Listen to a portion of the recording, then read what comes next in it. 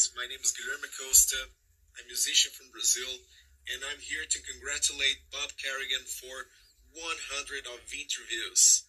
And also, I would like to thank my dear friend Bob for inviting me to be part of this history, for inviting me to talk about my music, talk about my jobs in this show. Thank you so much, Bob. You deserve it, bro. And I hope you can do 200 of interviews, 300, or maybe 1,000. You deserve it, man. You have all my support. Thank you so much, and congratulations for your conquest, bro. You deserve it. Count on me. Hi, this is Bob, and today I have an interview with Wolf on Fire.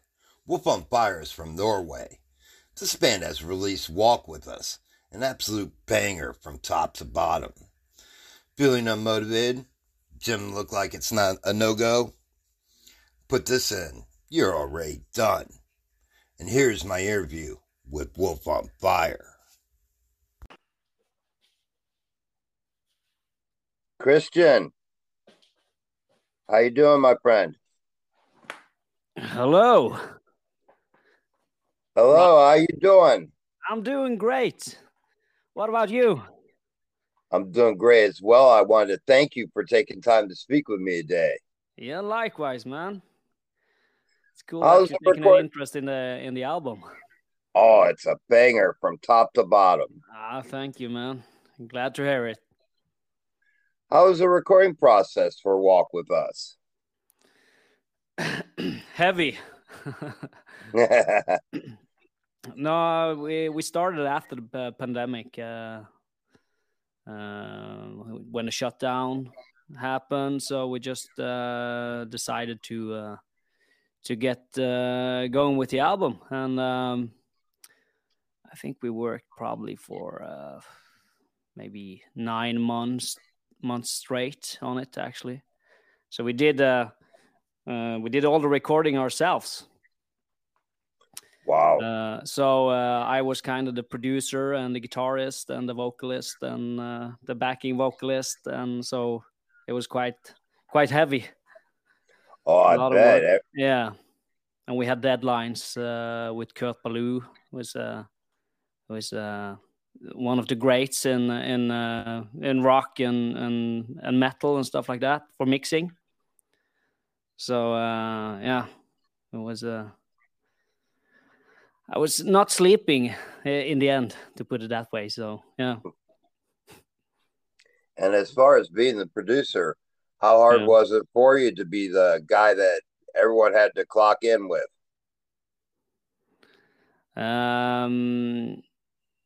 Yeah, it was hard because when we were working with these guys who have great names and are professionals, and we're kind of amateurs, so it's a heavy toll, and you start to doubt yourself, along the way. And when I start doubting myself, I can dig myself to China, if you know what I mean. So I had people around me who just had to pull me up and say, Christian, you can do this. So it went great in the end, but it was kind of rough process. But we're very happy about it now. So it was definitely worth it. So yeah. I want to ask you about my favorite song, "Slay the Pharaoh." Yeah, Slay the Pharaoh. Yeah, that's a good one. How'd that one come about for you? I think I had the riff. It's a quite cool intro riff there, going through the song, and I think that I had the whole song quite early on, and I don't know when and where I wrote it. I just suddenly came to me, and that's it. But the lyrics were the hard part there. So there were some like Egyptian what do you call it? Some Egyptian influences.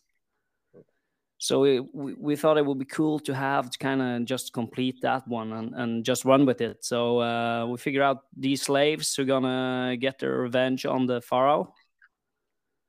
So we kind of build around that, pushing rocks up on the pyramid and just flipping out and getting their revenge and slay the pharaoh in the end. So yeah, it was quite cool. I'm quite happy with that one. The twist and the theme of the song. Another one I wanted to ask you about is Pinky Be Gone. Yeah. That's another killer track off this album. Pinky Be Gone was the working title from the beginning, because our drummer lost half of his finger at work. And that song became like, what do you call it? It was a song we dedicated to the band in a way, and all the things you have to sacrifice to be in a band, and both good and bad, you know. It was during the recording of this album, we had a kind of rough time, you know. It was talking about angst and depression and sorrow and all this stuff. So it became a tribute to the band, where we kind of put all these heavy elements in and into this song. But it's we kind of figured a way to keep the working title from beginning to end. So, but that's based on our drummer losing his finger, actually, who kind of started that song. And I wanted to ask you, I know it's impossible to pick a favorite track. I couldn't do it myself. But I wanted to ask you, what are some of your favorite tracks on the album? Yeah, Picking the Babies. Under Your Bed is definitely one of them, just because the way we wrote it, you know, it was out of the blue. It was a jam session, and we had these funk parts and these heavy double bass, double kick parts, and it wasn't supposed to be a song, but we listened to it, and there was something there, you know, and we just had to complete it without restrictions, you know. It's not a 4-minute pop song, so right. We just have to let the song guide us in a way. So quite happy with that one, because it's so collaborative. Valley of the Kingdom is a killer, heavy and dark, and yeah, that's quite happy with the vocals and the guitars, and it's kind of just yeah, it's a complete song. I know. I think everything it's just hits that nerve, you know. Possibilities is also a good song, melodic, but also heavy. So yeah, there's a few. Absolutely. I also wanted to ask you if you could give me a history and give me a background on how this band came to be. Yeah, we have to go back a long time. I started doing Wolf on Fire music probably when I was 18, maybe younger. But officially, the band was formed in 2011. I kind of had a vision. I had a direction I wanted to take the music, and for many years we had different members. Some were motivated and some were not. So it wasn't until Arild and Joachim, the bass player and the drummer, came in. We had the same drive and the motivation and all that. So not long after they joined the band, we released Eclomania. But I've probably been doing Wolf on Fire music as long as I played guitar, almost. Recorded everything, figured out there were some good parts in all the demos I did, even when I was 17, you know. But you can hear they were influenced by other bands. So, but after a while, we kind of learned what Wolf on Fire music is, and when the other guys joined the band, we were complete, and yeah, that's the beginning of it. And what can fans look for next? Will there be a tour? There will be concerts, at least. I don't know if there's going to be a whole tour, but we're probably booking here in Norway for the autumn and next year. We'll try and see if we can go abroad, probably Europe, Scandinavia, something like that. But yeah, it's hard to get them gigs, you know. So we kind of, but we want to play. We want to play as much as we can. So hopefully. Yeah, a lot of places are playing catch up from COVID still to this day. It's a slow return from the COVID here as well.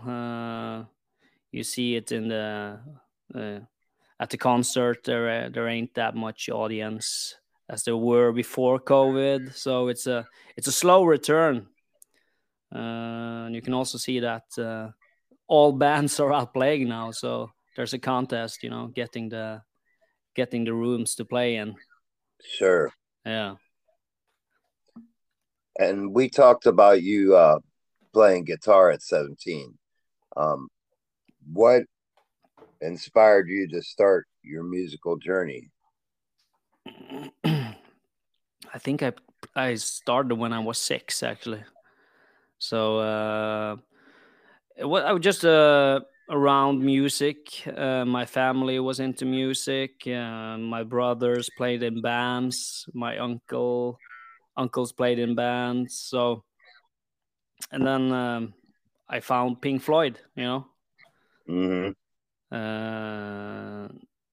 Learned all the guitar solos of David Gilmour, stuff like that.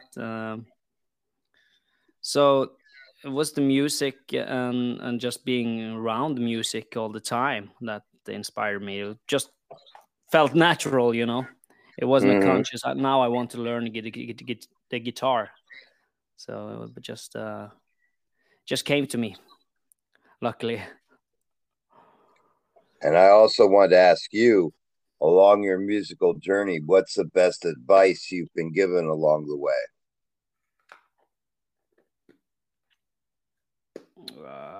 Best advice. The best advice is, I think, is just doing it because you love it, you know. Don't expect anything.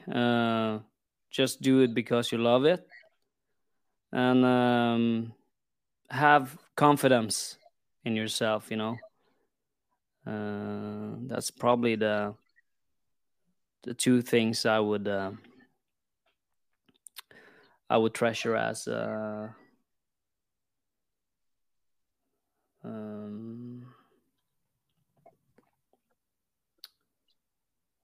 I'm stuck in my mind there. Yeah, those are the two things. That's advice. Yeah. I also wanted to ask you, Christian, do you have any hobbies in your spare time beyond music? Not really, you know. It's quite time consuming doing music. But I work out, you know. I hang out with friends, stuff like that. We go into the town and have the occasional beers and stuff like that. But no, not really. It's all about music for the most part, actually. It's to play music today is not just playing the guitar. It's the promotional stuff and doing the social media, creating content, all this. So it's very time consuming. So I spend usually my time there. I also wanted to ask you, um, if you could go through your career, what would you say was your proudest moment? Would Well, it be this album? I think so. Yeah, definitely. Yeah, you're always looking ahead, and this is the latest, greatest. Mm-hmm. So very proud of that, and we're just building it step by step. This band, and also the guys we've been working with on this album are great names. We could only hope for, and they said Mm-hmm. yes, they want to work with us. So yeah, definitely album, and yeah, proudest moment. And will this album come out in vinyl? It will. We're just working on the final design of it now, actually. So we're getting it into print. Yeah, a couple of weeks. Oh, great. So it will be on vinyl. That's the coolest format, of course. And what's the best way to get merchandise from the band? The website, we have wolfonfire.no. .no. We have a web store there with merchandise. We will also get the vinyl up there and stuff like that. So we use that store. Excellent. Mm. And lastly, I wanted to ask you if you could give a message to your fans. What would that message be? Definitely come and check us out live. That's where the magic happens, Mm-hmm. It is. So and we're eager to play. So if you got a place for us to play, just send us an email, and we'll come and play. And I also, know we want I'd to love to see spread the you guys. word about the album, of course. Absolutely. I know I'd love to see you here in the States. This album is amazing from top to bottom, and they'd be render themselves wonderfully live. Yeah, yeah. Some of these are killer live. I can promise you that. So we're playing them live, and we have a concert now this weekend, and some of these songs will be played first time live then. So we're Wow. quite excited about that. And yeah, a couple of weeks after that, we have the release party for the album itself, and then we'll play all the album from top to bottom. So that's gonna be cool. And as far as that show, will any of that be streamed? I don't know if we're gonna stream it, but we'll probably put up some YouTube videos. We have a lot of GoPros and cameras, and so we probably put some of it up on YouTube. Great. You to Yeah, I watch. love. So yeah. Can I ask you a question? Actually, Sure, absolutely. Where did you hear Wolf on Fire? First time I heard of you, a friend of mine had contacted me when they had first heard the album Ah, and said, cool. told me to check it out. And then I went on YouTube and started the YouTube rabbit hole and found everything I could. Yeah, cool. And Yeah, and that's how we got here. that's cool. It's cool to have some American fans, So that's awesome. Yeah, you definitely won me over this album. Yeah, Like that's I said, great. That's good. That's good. well, I wanted to thank you for taking time to speak with me today. It's been an absolute pleasure speaking with you. Yeah, likewise. So maybe we'll see you out there. Absolutely. And please feel free to update me at any time when you have any new news as it comes about. Of course, yeah. You got your social media and stuff. We can find you there. So we'll definitely post this podcast when it comes out. Absolutely. And I'll send you links the second I get it out there. Yeah, that's great. All right. Thank you, my friend. You have a great rest of your day. Likewise, and we'll talk to you later. All right. Cheers. Okay. Bye. I'd like to thank you for listening to today's podcast. You can sponsor the podcast. Just click that button and you can be a member of the family. And remember, come see me for a fix.